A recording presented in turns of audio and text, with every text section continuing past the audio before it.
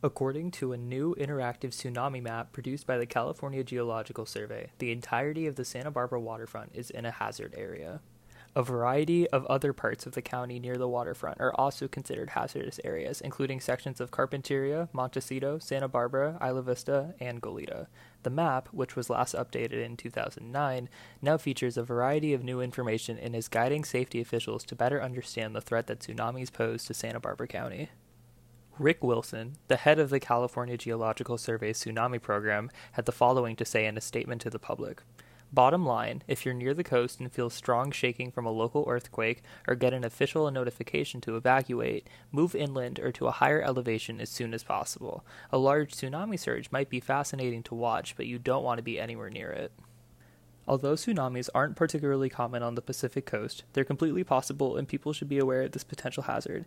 More than 150 tsunamis have hit California since 1800, with the deadliest of them all claiming the lives of 12 people and leveling a town's business district back in 1964. So, if you find yourself in a tsunami zone after an earthquake, make sure to move inland or to higher ground as soon as possible. Although Isla Vista has a considerable amount of natural protection from the bluffs, evacuation is still necessary in the event of a major earthquake. If you're at UCSB, make sure to exit through the west side of campus. Do not take the 217. This is Ben Kirsch with KCSB News.